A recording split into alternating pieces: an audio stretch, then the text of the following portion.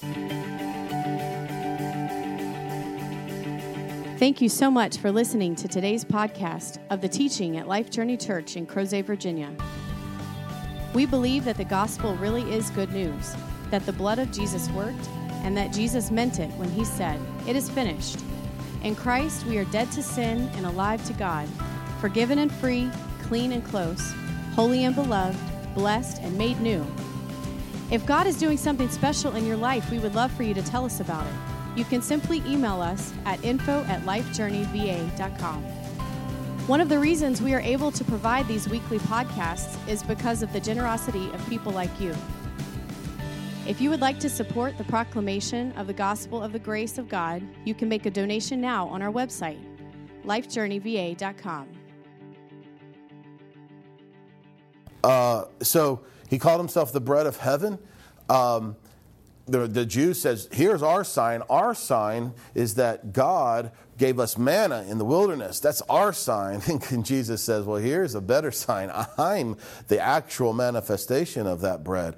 If you eat me, you put me into you, you will live. They ate and lived for a period of time, but they all died. You put me in you, and you live forever. So he calls himself the bread of heaven. He also called himself the light of the world back in chapter 8 and 9. The light of the world. The Jews in particular, they were thinking that they could see clearly because of what Moses had written down, the law, and they were trying to light their path by the law. And they bring the adulterous woman, they bring the stuff in front of Jesus to try to trip him up. And he's like, really, I'm the light of the world, John 8:12. And it's by me that you get to see what true reality is. And in chapter 10, he says that he's the good shepherd, that his sheep hear his voice. He lays his life down for his sheep, and his sheep hear his voice. And the reason why those Jews in chapter 10 from last week were ready to pick up stones and throw them at Jesus, he tells them, is because you're not of this flock. And for a Jew to hear that they're not of God's flock, I mean, that's the greatest form of insult that they could possibly, you might as well call them, Samaritan lovers or something. It was the most damaging insult that you could possibly levy upon a Jew of that day. They said that you are not of God's flock. You're not his sheep. And he also called himself the door, that it's through him that you enter in to this kingdom of heaven as he's talking about. So he's the door. He's the good shepherd, the shepherd that actually lays his life. Remember, he contrasted that with hired men who run at the first sight of danger. He's the good shepherd who lays his life down, foreshadowing what he would do. He's the light of the world. He's the bread of heaven. And today we're going to see him call himself something else, two more I ams. But what I think is super cool in chapter 10, he said, my sheep hear my voice, and those who aren't my sheep don't hear my voice. And in chapter 10, you had people ready to pick up stones and throw at him because they didn't hear, they were not listening to him. They weren't hearing what he had to say. They weren't smelling what he was cooking. Yeah, that's better than what was coming to my head for some reason. Thank you, Jim. And so but now in chapter 11, so those sheep in chapter 10 didn't hear his voice. They weren't listening. They couldn't hear him. But now in chapter 11, what's super cool is that we're going to find a couple of people who could hear him, who did hear him. And they obviously believed him, and they were a part of his sheep, which is really awesome. And this is a very famous passage of Scripture. There's probably nothing in this that you've not already read or familiarized yourself with. I'm just going to try to make a couple of highlights, a couple of points, and then we'll have some discussion time at the end and see where the Lord leads us. So let's start here in verse 1 of chapter 11. It says, now a certain man was sick, Lazarus of Bethany, in the village of Mary and her sister Martha. Now, we've made a big deal, as we should, about some of the names of some of these towns and villages and even some of the people. And so, up until this point, Jesus has really been talking with people who are putting their hope in their own abilities, their own strengths, their own religious efforts to work their way towards God. The religious Jews, the Pharisees, the scribes, the lawyers, etc. And now we kind of shift in chapter 11 to this guy and his two sisters, Lazarus, and we're going to get some descriptions about them. They loved the Lord loved them. They obviously had a deep relationship. In fact, the next verse in chapter 10, Mary takes a whole, chapter 12, whatever I said, it's the next chapter, chapter 12. She takes a whole year's worth of oil, like cost-wise, so like whatever your annual income is for the year, like convert that into a perfume, and she crashes it, she pours it out over his feet, and anoints him, because that was a few days before Passover. So we're talking like a week-ish or so before his death. And as he's hanging on the cross, we'll get into this more next week, I would assume that same aroma is still wafting through the air as he's hanging on the cross. And so these are people he has deep relationship with, as opposed to those who were rejecting him and putting their hope in themselves. These are people, Lazarus, Mary, and Martha, who are putting their hope, their trust in Jesus. They believe, we'll see in this chapter, that he is the Messiah, the Son of the living God. And so what I want to just show is this contrast between these people who put their hope, they believe that Moses, the law, their own religious abilities was their help, versus these guys who they were basically saying that the Lord, God himself, is my hope. God himself is my help. I have no ability to do this on my own. So Lazarus actually comes from two Hebrew words. The one named for God, and then the other, the name or the word for my hope, my help. So Lazarus actually means, if you just translate it simply, the Lord God is my help. He is my hope. And so there's this beautiful, is it a juxtaposition? It's a comparison between these religious leaders who I am my own help, my ability, versus Lazarus. His name even means, hey, look, my dependency upon the Lord is my only hope. So cool to me. Bethany, the name Bethany, Beth is Hebrew for house. Like Bethlehem, the house of bread. Bethany is the house of agony, the house of pain. And it also, this word is kind of weird because it also can mean the house of, this word for pain, agony, also is song. So a lot of times when you read through the Psalms, which were Old Testament songs, there's a lot of agony and a lot of pain, that you hear the psalmist writing about. Kind of like an old country song, It's just like there's a tear in my beer and I'm crying because she's dying or something like that. And so there's this agony. We get that even with our music today. There's an agony and pain in music a lot of times. But the town, the village is called the house of agony, the house of affliction. Now here's what's just super cool to me. Well, I'll save it for a second. I'll save it for a few verses. Get ahead of myself. It's the village, this house of agony. And there's agony, there's affliction happening because he's what? He's sick. It was the Mary. Now, John is kind of cool. He tells us, he clarifies, because there's a lot of Marys. That's a very common name.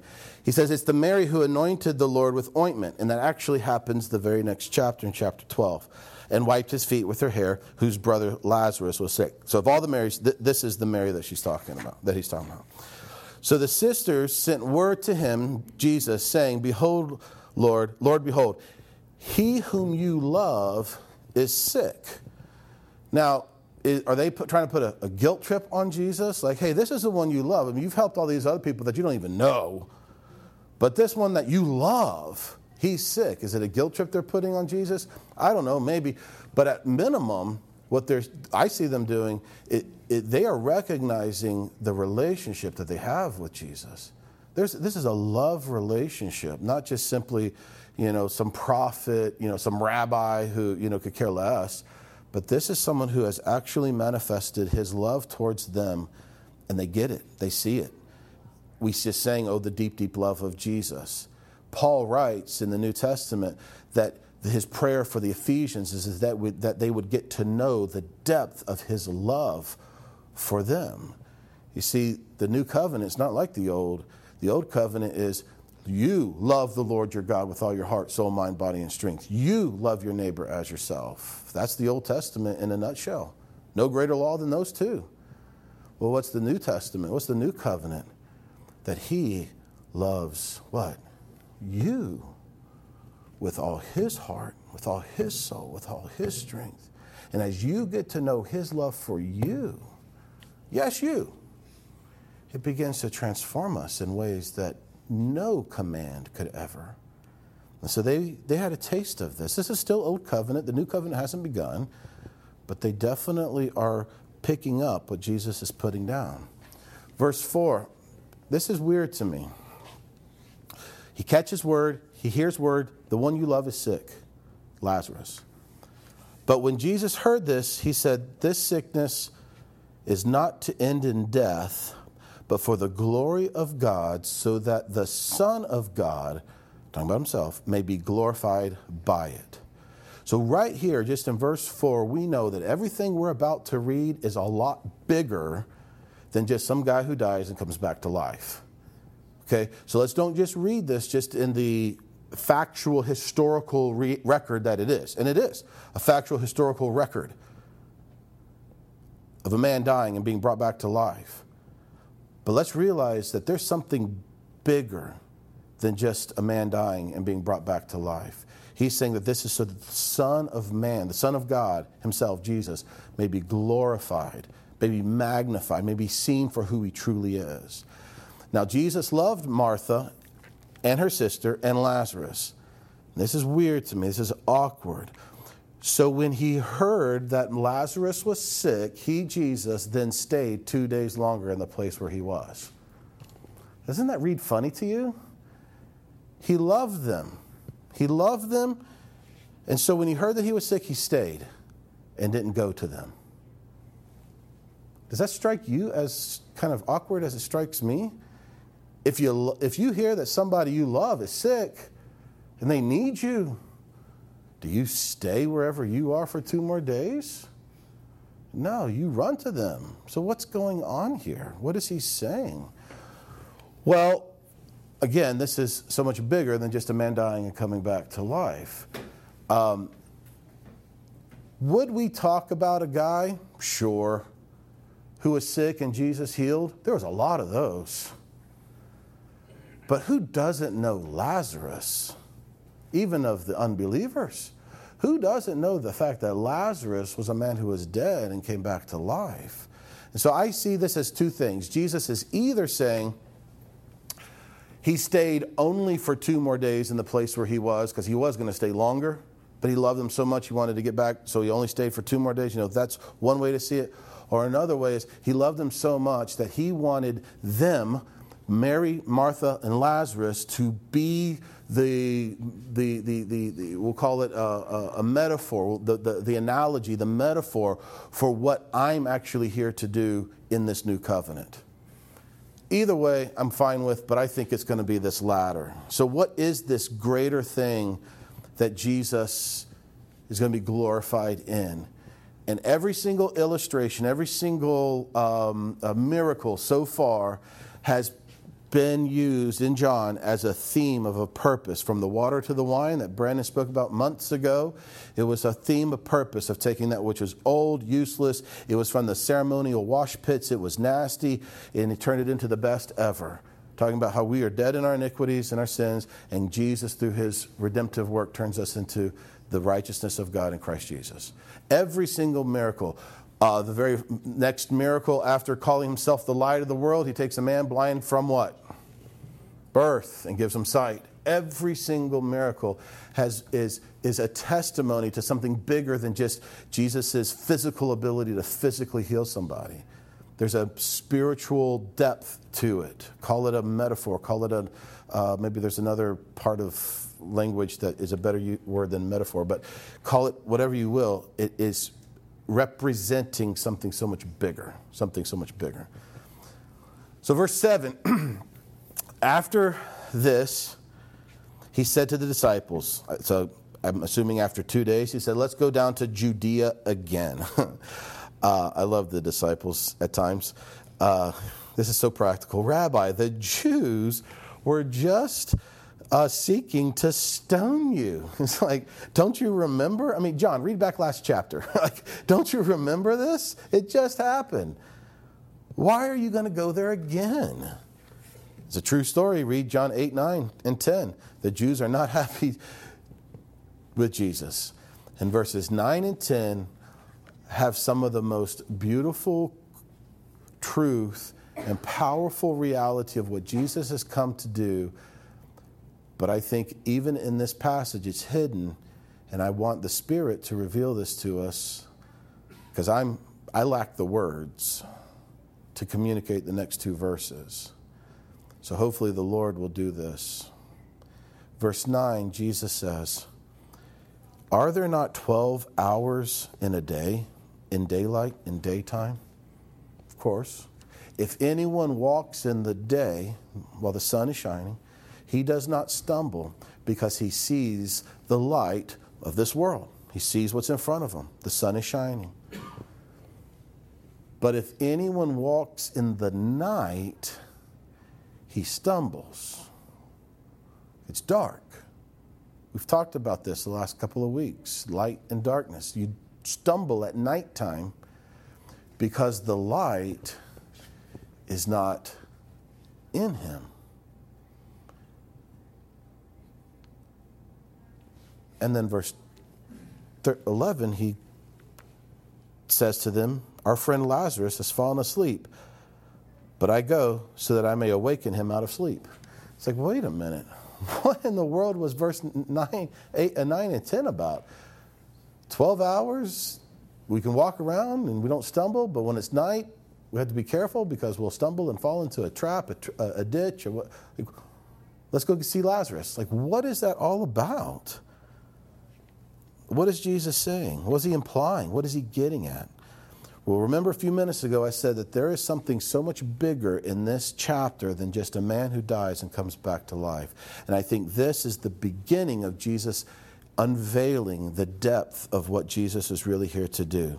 You see, it's easy to walk around with a light source, the sun. Like, let's don't think about 2019 because we have electricity, etc. Let's go way back to when Jesus was walking. It's easy to walk around during the day because you have the sun. But when that light source goes away, what happens? It's so easy to stumble and trip. There are no halogen headlights on your donkey. I mean, there is maybe a lamp, a flickering candle to get from one house to the next when the sun goes down. It's debilitating. I mean, there truly is. When it gets dark, and especially when there's no moon and stars, it's impossible to just get from. When we've been in Guatemala, and some of the villages that we go into, they have some electricity, but certainly nothing like street lights and stuff like that. And man, you get from one little hut to the next, you gotta be careful because you don't know what you're gonna step in. It's a tough, it's tough. We don't experience that. It's hard for us to understand that life once the sun goes down, because we can just take our phone out and flick the flashlight, and we're okay. We can get out to the car and get, whatever we left out there. You ever go to the car with your phone as a flashlight to look for your phone? Done that a time or two. So we don't know which way to go if we have no light. We don't know what's waiting for us ahead. It's darkness. Remember, Jesus gave the illustration of the Good Samaritan, and the person who falls into the hand of robbers. And you get this idea of like it's behind this dark, in this dark path where it's dangerous and there's darkness. And so Jesus is saying during the day, you can see, at night you can't, because there's not a light within him. What I hear Jesus saying is that mankind thinks it can see because during the day, hey, it's crystal clear. We seem to have purpose, we seem to have direction, we seem to have clarity. Look at the daylight. But as soon as the sun goes down, there's stumbling, there's tripping, there's darkness, there's no purpose, there's no direction, there's no clarity. But what if there was another light source? A different source of light, a light that was actually within humanity, a light source that wasn't shining from outside, but a light that's shining from within to give purpose, direction, meaning. I could be wrong on this. You can correct me if you think I'm way out of line here. But I kind of think of when he's talking about the 12 hours for day and the 12 hours by night, I go back to the garden. I go back to when he created day, created night. And I go back specifically to the trees, the two trees. You have the tree of the knowledge of what and what? Good and what? Evil. And then you have the tree of what? Life. Well, the knowledge of good and evil and the tree of life. And the tree of the knowledge of good and evil. Good. It's good. Doing what's right. It's good. But it's also the tree of the knowledge of evil. Darkness. And so I think, I could be wrong, you can correct me, I think this statement that Jesus makes, this parable, whatever he's getting at, is there is 12 hours of good. And you think that because of the good, there's good. And that you're good because you can see, you can walk around during the 12 hours. You have a knowledge of good. You have a knowledge of purpose, of meaning. It seems good. But as soon as that light goes out, you now have the knowledge of evil. There's darkness. There's sin. There's wickedness. There's vileness. There's betrayal. There's stumbling, as he calls it. And this is the system. Knowledge of good, 12 hours of good, 12 hours of bad. Knowledge of good, knowledge of evil. But what if there's another source, another tree, but another source of light, as he calls it, light that now is actually within them, the tree of life itself, obviously referring to Christ, who the life within isn't dictated, the light within isn't dictated by what's going on outside. There's outside light, there's outside darkness. But if there was another light source from within, there would be direction, there'd be purpose, there'd be meaning, there'd be satisfaction, there'd be completeness, regardless of light and dark on the outside. And so I could be wrong, but I just think Jesus is knocking on this door of revealing to his disciples, revealing to us thousands of years later, that Jesus has come not to give 24 hours of external light so that we can walk around externally okay and just eliminate bad and we have just the knowledge of good. But I think he's come to do something so much bigger and better, to actually put a light source within us so that we can actually see by his very light. I hear Jesus saying that you think you know what is going on because you think you can see reality. You see a dead person and you say they're dead. You see an alive person and you say they're alive. And I hear Jesus saying that you can look at the outer all you want, but that doesn't prove the status of that inner heart, that inner man. There's an external 12 hours of light and 12 hours of darkness, but there's another reality, 24 hours, 7 days a week of light within in this new covenant of a new heart. I tried to think of a better illustration of this to try to communicate this, but I just couldn't, and so I couldn't refuse the temptation. But you know Star Wars, right? You seen one of the more recent ones, Rogue One? Have you seen that one? I think that's the right one. There's got so many new ones that have come out. Is that the one where the blind Asian Chinese guy is in? Is that the right one? You've seen the movie? You know what I'm talking about? All right, so he's blind, right? Can't see. And he's not like Geordie LaForge, he has like, the little, visor thing on. Like, he's blind. But you know what happens when they get into battle and all this sort of stuff? He can see better than the rest of them, right? How? Well, in the movie, it's because he has the what? The Force. I'm one with the Force, and the Force is with me, or whatever, it is. That's Hollywood. That's George whatever. But is that not communicating to us something that's even more deep and more real? The realness of Christ himself? That a blind can actually see better than those who can see because of another light source, not the force, but Christ himself. So Jesus said he's going to Bethany to wake him up.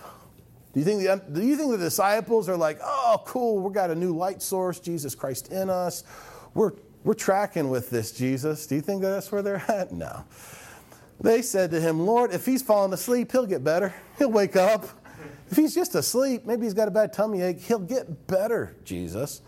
And John helps us understand. He says Jesus is speaking about his death. It's called euphemism. He was saying asleep, but it's euphemistic for death. But the disciples thought he was just speaking of literal sleep, just slumber. And so the Lord spoke plainly to them, Lazarus is dead. And so I'm glad for your sakes that I was not there, so that you may believe. Believe what? Believe this stuff that he's come to do. That you can't just look at a man and say, he's alive, he's dead, because the body does not reflect the true heart of an individual. Therefore, Thomas, who's called Didymus, who just means twin, so he's got a twin out there. He's a twin. He says to his fellow disciples, I don't know what you call him. Is this a pessimist, a realist? What's the other term? Melancholy? I don't know. But he says, all right, guys, let's just go with them so that we can die too. Let's just get this over with. Let's just die too. And so when Jesus came, they come down to Bethany, which means what? House of agony, affliction. He found that he had already been in the tomb for 4 days. Now, I've said this before. We'll say it when we get to Jesus' resurrection, that in that day and time, to be deemed legally dead, you had to be lifeless for how many days? 3. We've talked about this before. Today, it's just a doctor comes in, does something, and says, pronounces dead. But back then, it was actually days, 3 days, before you could be legally deemed dead. And so, I guess maybe they started burying people who weren't really dead, and they got like, hey, let's give it a little bit of time before we start doing something. I don't know. But he had been in the tomb for 4 days, so how many days he had actually been dead, I don't know, but here's the point. He's dead. He's so dead, we'll get in a second, that Martha's kind of worried about that smelling thing that we kind of were talking about earlier. Now, Bethany, which means what? House of what? Agony, affliction, pain, was near Jerusalem, about 2 miles away. What is Jerusalem? Anybody? What does that mean? I'll give you, we'll walk through this. Salem, all right, comes from shalom. Does that make it clear? Shalom. What is shalom? Peace. That's exactly right. Peace. Jerus comes from this idea of city of peace. City of peace. Now let's just mentally, but more importantly, spiritually, walk through this. Jesus is going to the house of affliction,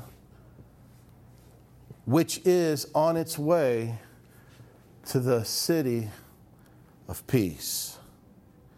We'll come back to this next week, because Jesus, at the end of chapter 11, he leaves and goes out into the wilderness because people are ready to kill him. He's not ready to die. But next week in chapter 12, he comes back to Bethany, the house of affliction. On his way, that's where he gets the colt, the donkey, and he goes into the city of peace for the final time to be crucified. And so even in our stinking village names, we have the gospel, the affliction, the agony, the cross, which was on the way to something greater, peace, the city of peace. Peace between who? Man and God. Do you remember what the angel said to the shepherds that day? Back in Luke chapter 2, he says, greetings, do not be afraid, yada, yada. Peace on earth, goodwill towards man. Peace on earth.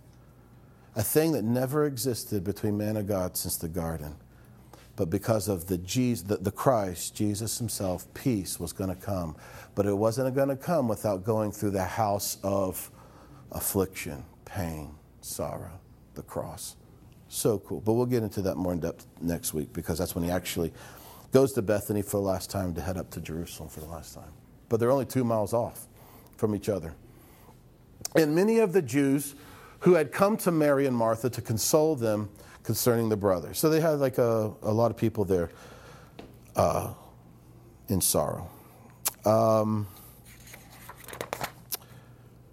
Martha, therefore, when she heard that Jesus was coming, she went to meet him. But Mary stayed in the house.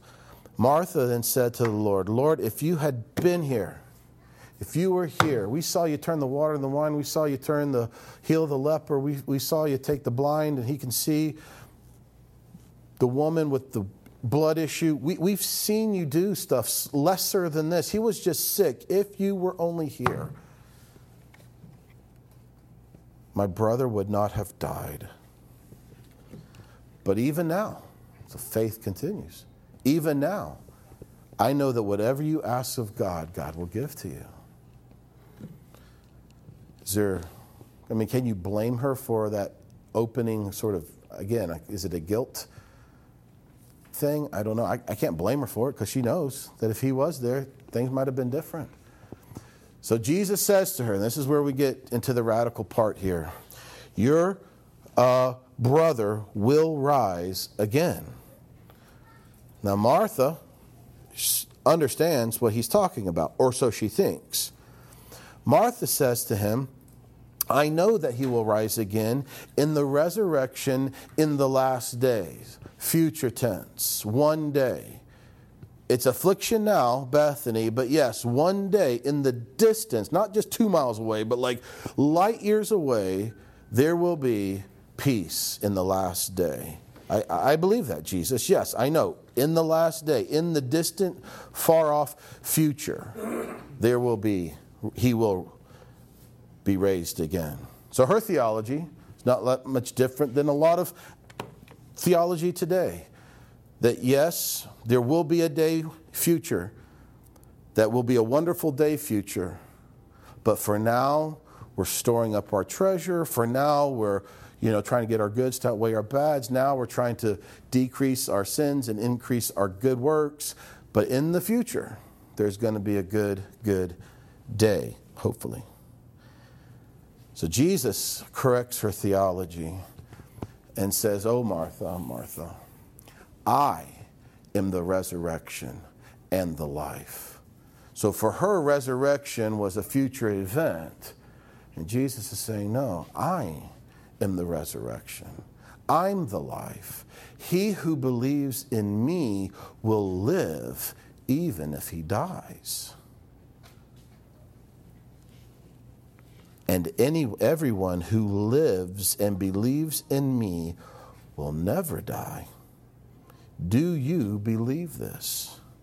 You see how he's corrected her thinking, corrected her theology? She's like, yes, there's a future resurrection. There's a future peace. There's a peace that's going to come. We're in Bethany, but Jerusalem is going to come. We know it's going to come. Peace will come. But Jesus, that's at the end of the days. That's in the future. That's so far future, we can't even really see it. And Jesus says, no, I am the resurrection. I am the life. I am the city of peace. So what's the difference? She has this idea of there will be a resurrection, and Jesus says, I am the resurrection. Is that a big deal? Is that a big difference? Is this really worth worrying about? For those of you, and we're in the middle of it now, who have retired a lot of debt. We've got our school loans that we're working through rather aggressively right now. And for us right now, it is, we will be debt-free one day. And we will, but I don't know when. But we're trying as hard as we can to knock it out. But for those of you who have already gone through that, and you can sit there and say, I am debt-free. That's a totally different perspective. It's a totally different reality. I will be, you are. Or, remember, it's Dad's Day, it's Father's Day. Remember the years, for me, it was in my early 20s. I didn't become a father till I was 30. We tried for about 5 years, having a bunch of miscarriages, and it was like, one day I will be a father. One day I will be. And there was this agony, this longing. Will it ever happen? I don't know if it'll happen, but I want it to happen. Well, today I can say I am Daddy. I am a father. Totally different perspective, totally different realities. So Martha, she is all about there will be a hope. There will be a future. There will be a peace. But right now, we're in Bethany. Don't you know that? We're in agony. We're in, I don't really know where we are. Kind of like the Catholics call, what is it, like limbo, or what's the other word, purgatory. We're just like, I don't really know where we are right now. He will live again. And Jesus says, no. He is alive, for I am the resurrection and the life. But he can't be alive, Jesus. His body is what?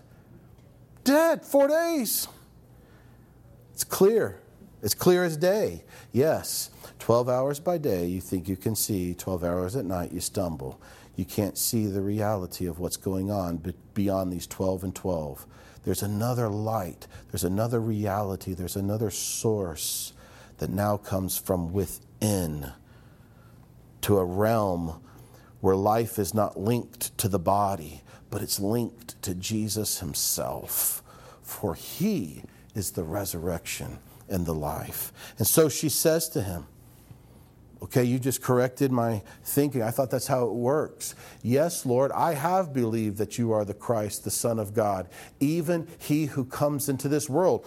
I believe that it is you. I don't know what it all means, but I believe it is you. When she said this, she went away and called Mary, her sister, secretly saying, the teacher is here. Jesus is here, and he's calling for you. So Mary, when she heard it, she got up and she quickly came to him. Now, Jesus had not yet come into the village, because remember, Martha ran out of the village. He was still in the place where Martha had met him. And then the Jews who were with her, Mary, in the house, they were consoling her, they were crying with her. When they saw that Mary got up quickly and went out, they followed her, thinking that she was just going to the tomb to weep at the tomb. But she comes to Jesus, verse 32, and she says to him, she falls at his feet, and she says to him, Lord, if you had been here, my brother would not have died, just like Martha. And Jesus is so much better than me, because I would have been like rolling my eyes, like, I got to go through this again. Like, why weren't you here when I just said all this to Martha? But Jesus saw her weeping, and the Jews who came with her also weeping, and he was deeply moved in spirit, and he was troubled. What was he troubled about? We can speculate. We can say that he's hurting because they're hurting. Is he troubled because they don't really believe? I don't know. He doesn't really specify, and if you have a thought, I'd love for you to share that here in a second. And so he just asks them plainly, where have you laid him? Where have you laid him? They said to him, come and see. Now here we are in John, light, darkness, sight, blind. We've seen this a lot. And I think this is one of the greatest ironies in all of the four Gospels, maybe all of the Scripture, where they say to Jesus, we're going to show you where he's at, where they are completely clueless as to where he's at, right? Dance party. Sorry. They say, come, we're going to show you. Do you see this? What was it, Space Invaders? What's going on here? They say, Jesus, we're going to show you where he is. You got this? We're going to show you where Lazarus is. And what's going to end up being shown? Jesus is going to show them where he really is.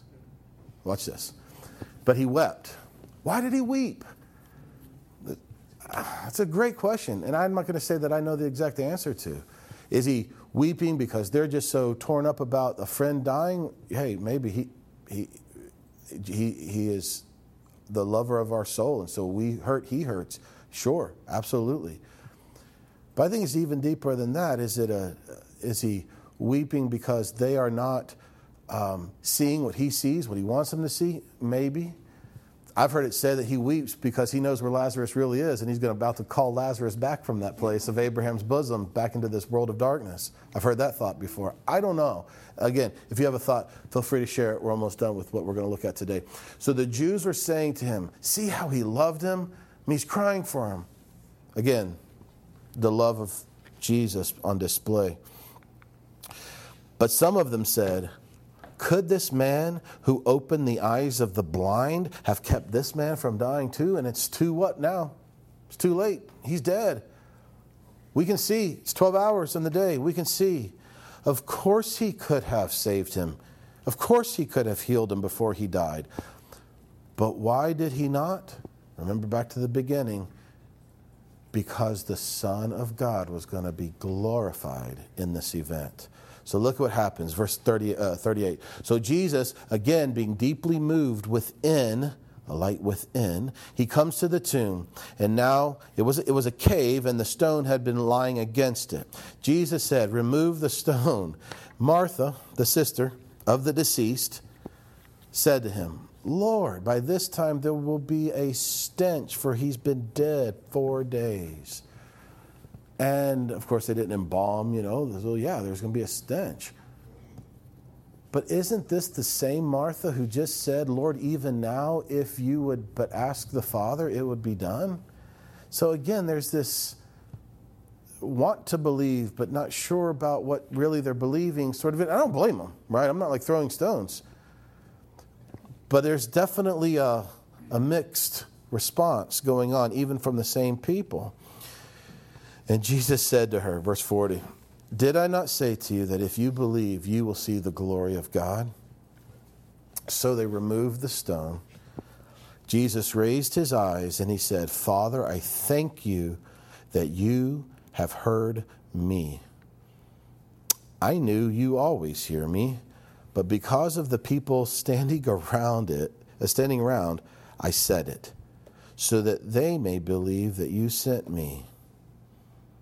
And when he said these things, he cried out with a loud voice, Lazarus, come forth.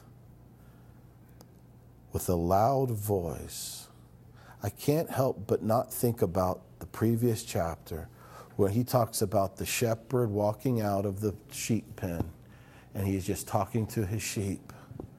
And his sheep, the sheep of that shepherd, knows the voice of the shepherd, and they just follow behind because they know his voice. They won't follow the voice of a what? Starts with an S. Stranger. You were here last week. But they hears and listens to the voice of their true shepherd. I just can't help. It just happened. It's the same word, voice. They hear my voice. And now you hear Jesus speaking into a tomb and says, Lazarus, I'm going to show them that there's a light within.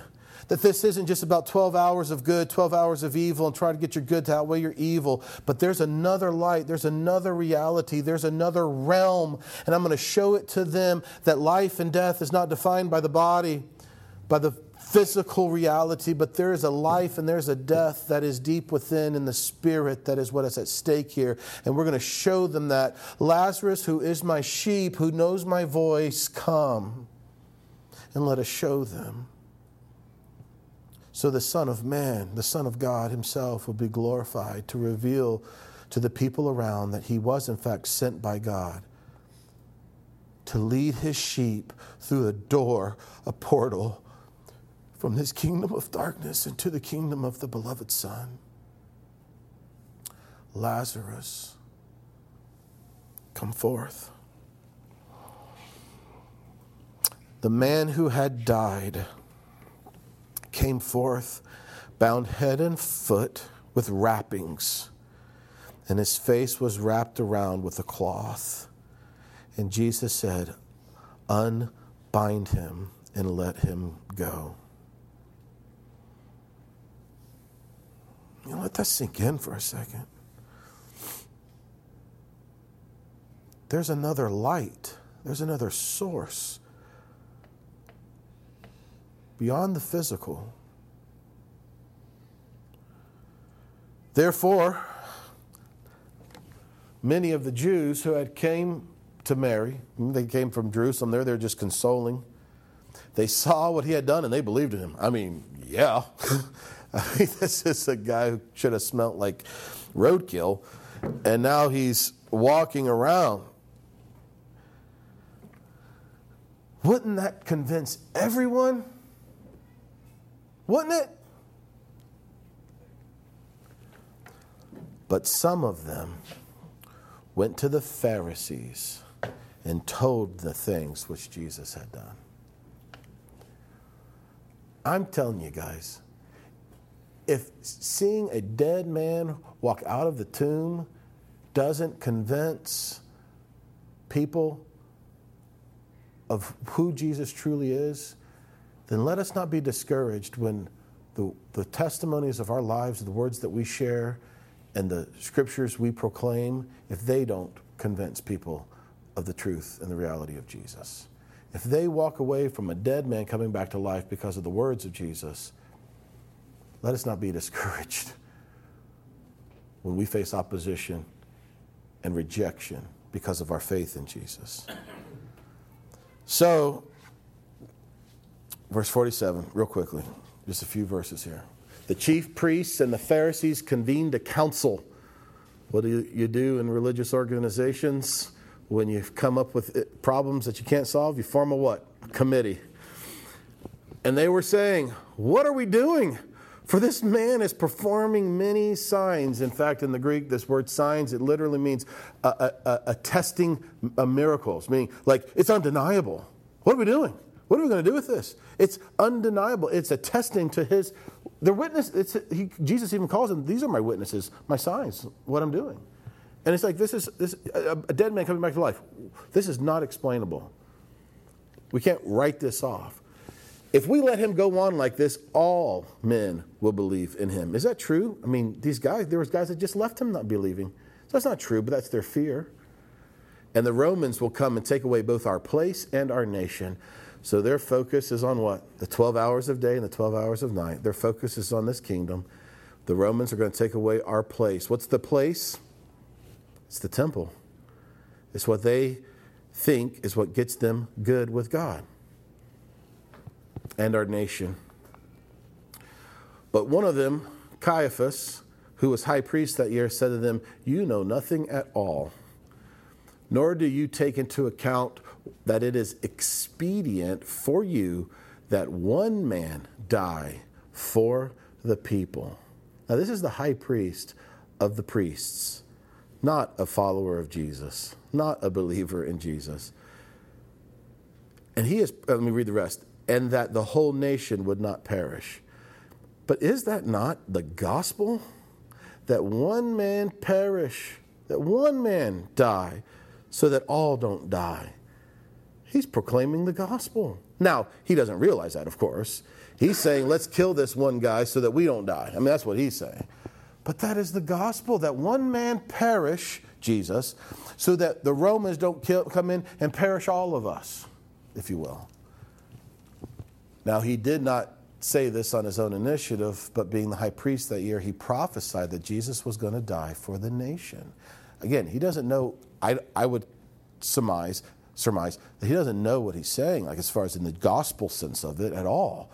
But the correlation, the prophecy that he's going to die for the people is uncanny. And not for the nation only, but in order that he might also gather together into one the children of God who are scattered abroad. Talking about Jews, Gentiles alike. And so this high priest who's just trying to save his own neck is actually proclaiming the gospel. And so from that day forward, they planned together to kill him. Therefore, Jesus no longer continued to walk publicly among the Jews, But he went away from there into the country near the wilderness, into a city called Ephraim. And there he stayed with the disciples. And this is where he stays until next chapter. It's actually the end of this chapter, and then into chapter 12, where he comes back into Bethany, and he's anointed by Mary and her perfume on his way to Jerusalem for Passover, when he's arrested and is crucified. And so, to wrap up today, here's what I want us to get to. And I think we've covered it pretty well. But Jesus is the resurrection and life, not Jesus will be the resurrection and the life. Resurrection is not an event. Resurrection is a person. Peace is not a status. Peace is a person. The Prince of Peace. It's who he is. The only way for us to be at peace, the status of peace with God, is because we have been indwelt and been created by and joined to a person, the Prince of Peace. And so resurrection, life in Christ is now. Now. It's not something future. It's not an event that we are waiting for to happen in the distant future. Many, I referenced this earlier, of the mainstream denominations teach that there is simply a future resurrection that will take place one day, and all of life now, and even when you're physically dead, is just some sort of waiting period of storing up treasure in heaven that we can experience one day in the distant future.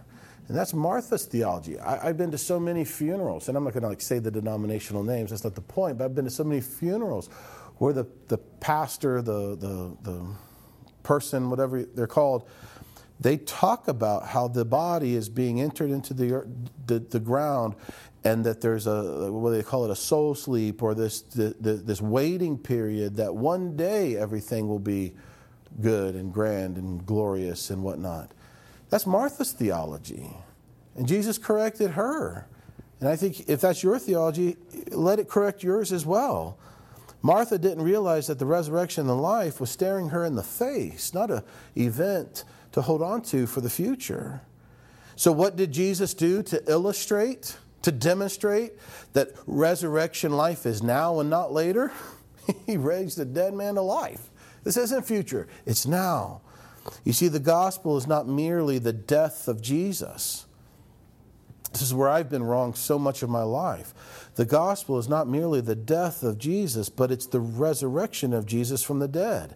This means that if you believe Jesus, right now you too have been raised to new life, and your new life in him will never die, as he just says. Sure, our bodies will die, our bodies will age, the flesh will give way, of course, but the inner man, the true you, your new heart, your new spirit has already died and passed through judgment and is now joined, united, raised to new life with Jesus. You right now are walking around in this world with the light of the world within you, illuminating your life, illuminating your mind, your steps. You right now are in union, whether you realize it or not. And that's the big deal. Do we even know what we have? Right now, you are in union with the God of the universe. Right now, you have been raised up, and right now are seated with him in the heavenly places, Ephesians chapter 2. Right now, you have the very fullness of God dwelling richly within you, Colossians chapter 1. Right now, you are as spiritually alive as you'll ever be. As you'll ever be. You're not waiting for a future spiritual awakening. You are spiritually alive.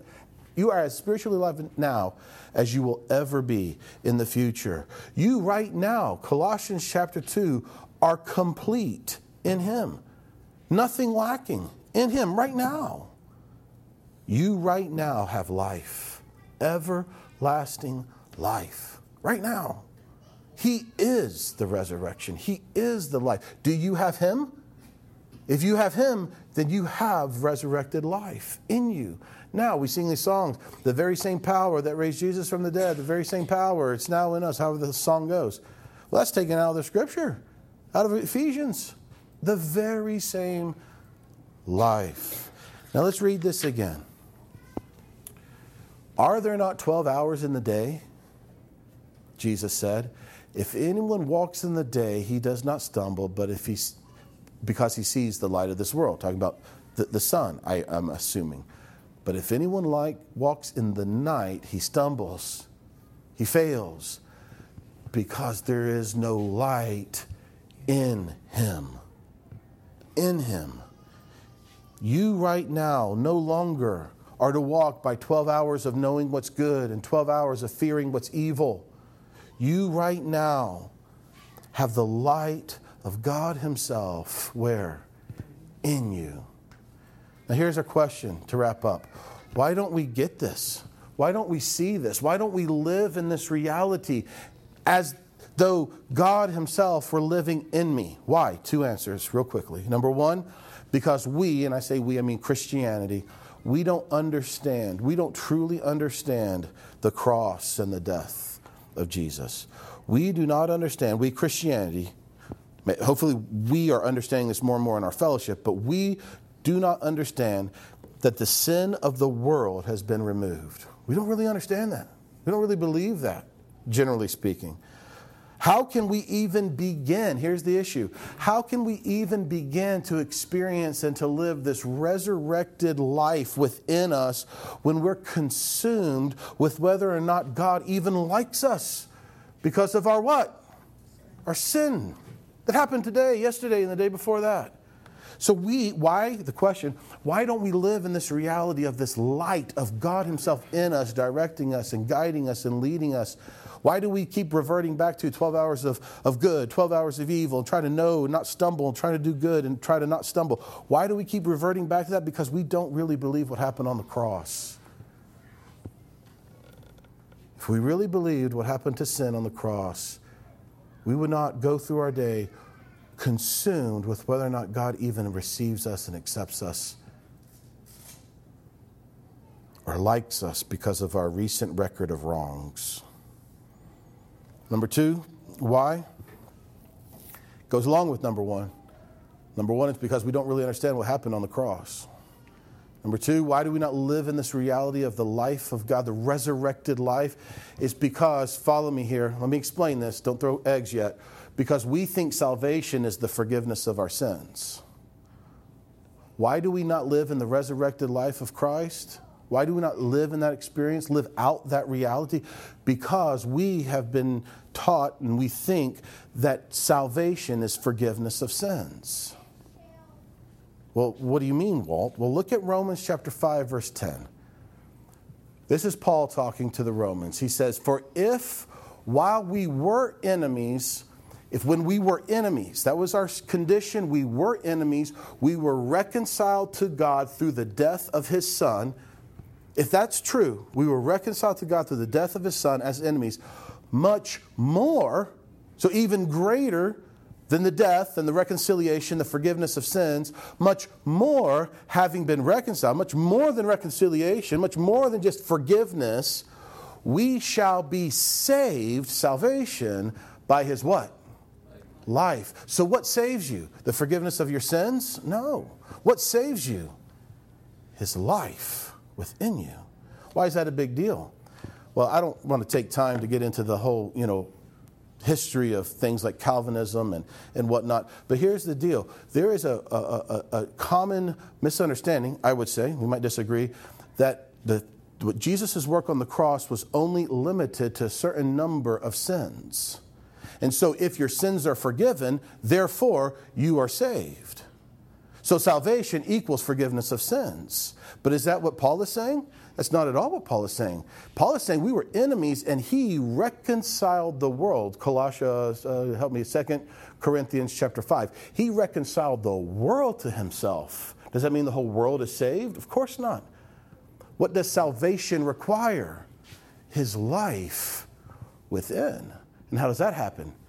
By faith, by believing. You see, why do we not live out this resurrected life within? I'm suggesting to you, it's because we think that the forgiveness of sins equals salvation. The forgiveness of sins does not equal salvation. The forgiveness of sins equals the opportunity for salvation.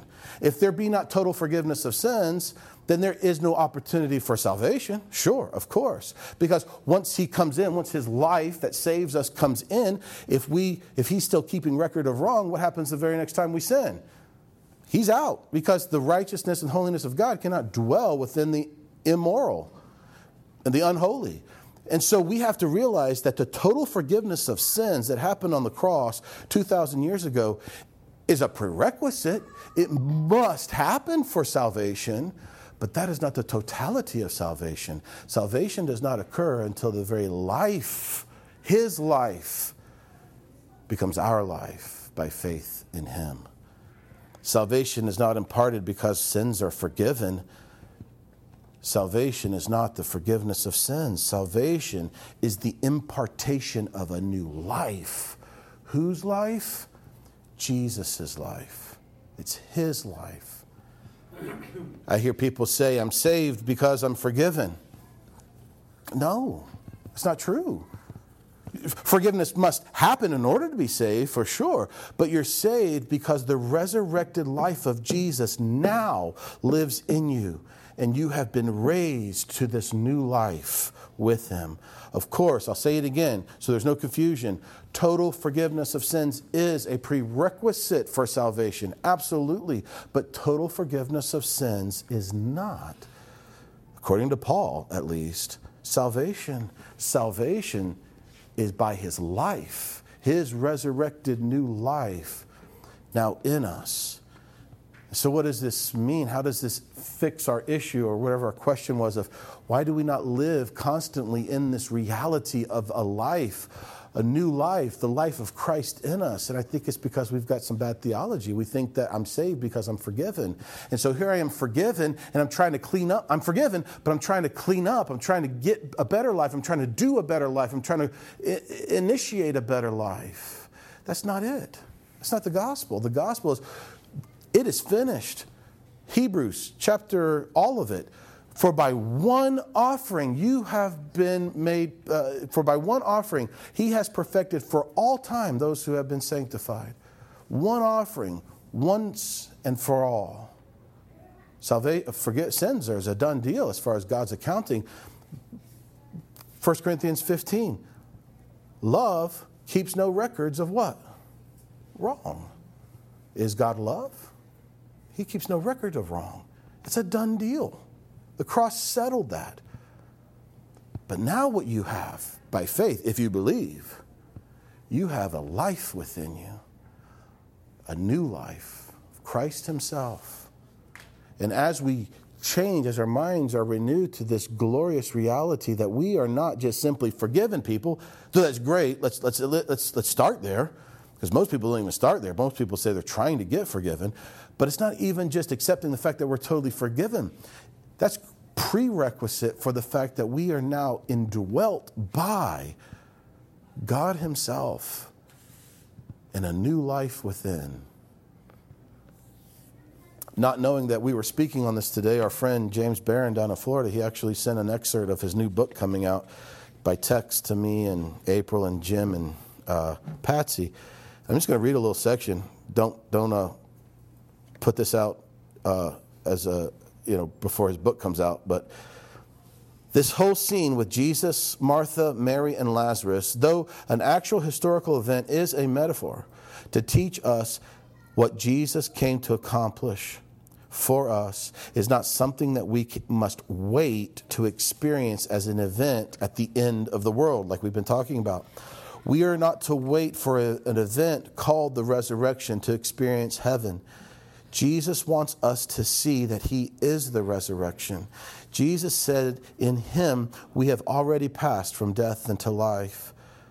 The revelation of this metaphor is that heaven is here now because Jesus is our resurrection, and joined to him, we have been raised from the dead already and have already ascended to sit with him in heaven. He is the resurrection and life for us now. Do you believe this? And Jesus told them to remove the stone and called out, Lazarus, come forth. and he who was dead came forth alive again. Jesus is the resurrection, and he calls us to come forth from the old world of death and walk into his new world of life. And the call to him is the call to you. Come forth, believer. Allow the Spirit of God to renew your mind and go through the door of Christ himself and behold this heaven with your own eyes, the eyes of your heart. Jesus is the resurrection and he is the life, and he has come to us through him now. It's abundant life. The resurrection is not just a future event. It is a present reality in the person of Jesus. Did he not say that if we would only believe, we would see the glory of God? I don't know what else to say other than there's something that has happened, and it's amazing. It's out of this world. And if we can get rid of the mere knowledge of good and evil and see the life that is within, it will truly transform us to experience this life in Christ that sounds so wonderful and tantalizing and glorious, but it just seems so future and distant and not today. I think it is for today, whether we realize it or not. Any thoughts? Yes, Mary Rose. First, amen. I have a thought on the Jesus is weeping. Yeah. At that point, and weeping for the fact that we frequently have to go through pain in order to come to see his truth. And that they had to go through the pain of their brother dying before. I mean, they were believing before, but he was showing them something greater. Right. And that happens in our own lives. Yeah. And that also made me think of light and dark in terms of light when things are going fine in our lives. You know, we don't necessarily always look to Jesus, but when we're in our own personal darkness, stumble. Yeah, that's when we realize we need him. Right. Yeah. That's a great point. When did Lazarus need Jesus the most, if you will? Was it when he was alive and things were good, and 12 hours a day, or when he had died? Yeah, no, that's a great point. Yeah. Awesome. Thanks for sharing that. Any other thoughts?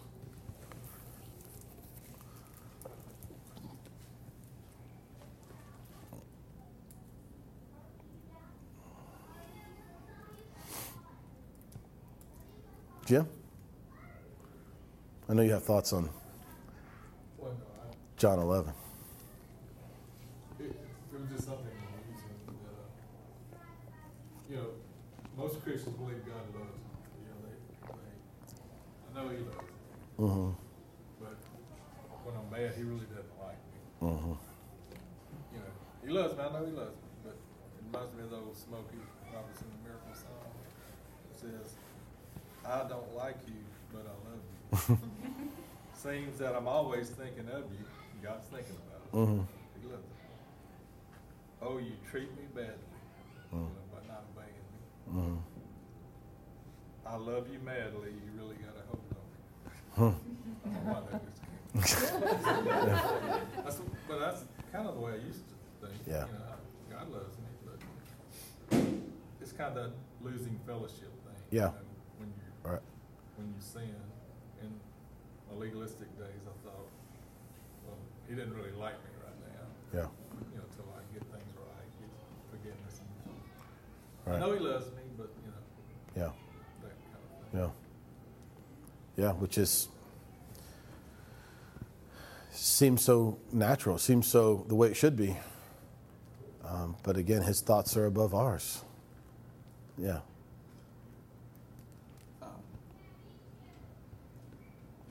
Up until he was crucified and resurrected, how many other people were out there proclaiming this or that about themselves? And you look around and you see each other, we see people. So to think that somebody, a person in a human body, could possibly be God, right, would be just like ridiculous. Sure, agreed. And I just think all these examples of Jesus showing him by signs, by miracles, so that they would think about that and not his physical body, maybe. But just to see that there was a very big power in him that he had. And to me, the Lazarus thing was to show them. It reminded me of the blind man, the mud and the pit. I am the creator of life. Right. And I have power over death. Right.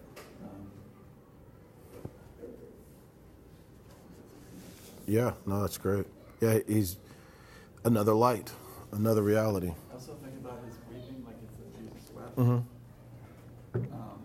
think he totally wrong. But, he was with God the Father before anything was even made. And here he was seeing the time coming very near when he was going to be able to. That's a great point. Yeah. The lamb that was slain, he was going to be able to make it happen. So all these people who put their faith in him will be able to have fellowship with him. That never was. Yeah, that's a good. I didn't even think about that. Yeah. Yeah. Yeah. Yeah. Or just even thinking forward to his own affliction that awaits, his own Bethany, if you will, Yeah, right. Yeah. Yes, sir. I guess I just wanted to comment about a little bit more about this, Romans 5:10. The way I see it, I guess just to make it more clear in my head anyway, all of us were born spiritually dead, being born from Adam into sin. Right. And even though when Christ died, all of our sins were forgiven, that doesn't mean that we're all of a sudden alive. Right. It doesn't bring us Exactly. back to life. Right. That only means that we no longer have that sin accounted against us, even though we're still dead. Right, exactly. And the only thing that can actually bring our spirits back to life is Jesus. Right. And so, like you were saying, Jesus couldn't bring us back to life if we still had sins counted against us. So Jesus had to die first so that our sins were cleared, and then he could come into us and actually bring us back to life. Yeah. No. And that's exactly what 2 Corinthians 5, I mean, if you were to write it in like modern vernacular, I think that's exactly what 2 Corinthians 5 is saying, that he's reconciled us, the whole world. There's no more accounting. Reconciliation, that's an accounting term. There's no more debts for humanity before God. Now, Paul says, so now that God's done this, in view of what he's done, no more debts, no more accounting, no more. You've been reconciled. Now, in view of that, you be reconciled to him. How's that? By believing, by faith, by trusting him, by believing what he's done. And so there is a total removal. Behold, the Lamb of God who takes away the sin of the world. I mean, let's believe that. Let's just be okay with that. And so now it is, are you dead still because of sin, or are you alive because of faith? It's not, there's more forgiveness. The only way for sins to be forgiven, Hebrews 11:6, Hebrews 9 something, is for the shedding of what? Blood. How many times did Jesus bleed? Once. So all forgiveness has taken place. The world has been reconciled. Now, when is salvation going to occur? When his life is imparted into you by faith. So now we get to turn the page to say, oh, wow, my salvation just isn't a forgiveness of sins. My salvation is there's a life within me. And now the focus is not on trying to maintain a forgiveness or get a forgiveness or whatever about sins. It is, I have a life within me, Christ himself. And now the focus, our mindset, is on the life of Christ that we now have now within, because he is the resurrection and life. And that just changes everything. It changes from this drudgery of trying to make sure that what's the old phrase that we used to hear all the time growing up? Keep short accounts with God, stuff like that, where it's all keep short accounts, make sure you get your sins confessed, get that under the blood. Like we transition from that elementary, almost like a mixture of Judaism and Jesus. We graduate from that foolishness to my sins are as gone as Jesus, as God is rich in his grace, Ephesians 1. And now there's a life, there's an actual life of God himself in me, in my new heart, in my new man, that is guiding me and directing me and pulsating and renewing my mind day by day to his thoughts, to his desires. He's etched his desires in my new heart. And it just totally changes. It enables the ability to actually live and walk by faith. The rest is, the law is not of faith. And so record keeping of wrongs, that's not of faith. That's of sight. It's not Christianity. But how many pulpits are proclaiming that today? Not to try to make a big deal about this pulpit. I'm just saying, that's just not there. It's here. It's in the scriptures, but it's absent. So let's pray that there be a continued realization and revelation of the finished work of Christ. Cool. Well, let's be dismissed with a word of prayer. Hopefully this is encouraging and challenging and thought-provoking. And wow, I thought Lazarus was just a dead guy that came back to life. Maybe that's all it was, but I think it's a lot more than that. Yeah, there you go. Let's stand up and pray. Father, we just thank you. We thank you that we can look back 2,000 years ago on this real historical event of you raising a man from death, but we can see a glimpse, let's just be honest, a glimpse of the greater glory of what's going on, that you have a light, you are a source that far exceeds the 12 hours of day, 12 hours of night of this world, that you are a light, you are the light that exceeds. In fact, and even in creation on day 1, you said, let there be light. The sun wasn't even created to day 4. So there was already light before there was sun. How's that? Oh yeah, you are the light of the world. So Father, I just pray that we would grow in the revelation of what really does exist beneath this flesh and bone. That there is a spirit, that there is a reality, that we ourselves right now, if we believe in you, we have been created new by you. That there is not a step we take that you don't take because you're in us, you're with us. Yes, we stumble and fall and sin in many ways. We do, because our minds revert back to the foolishness of the old thinking time and time again. But all of that's not the issue. The issue is, let us set our mind, let us set our eyes, let us set our focus on the life of Christ. Christ in you is your hope of glory. So God, may that be clearer to someone today than it was yesterday. In Jesus' name we pray. Amen. Love you guys. Have a great week. Happy Father's Day. Thank you again for listening to today's podcast of the teaching at Life Journey Church in Crozet, Virginia. We'd love to hear from you. If God is doing something special in your life, let us know by sending an email to info@lifejourneyva.com. Feel free to pass today's teaching on to any friends and family that you'd like, but please don't change any of it or charge for it. This podcast is made available for free as a ministry of Life Journey Church.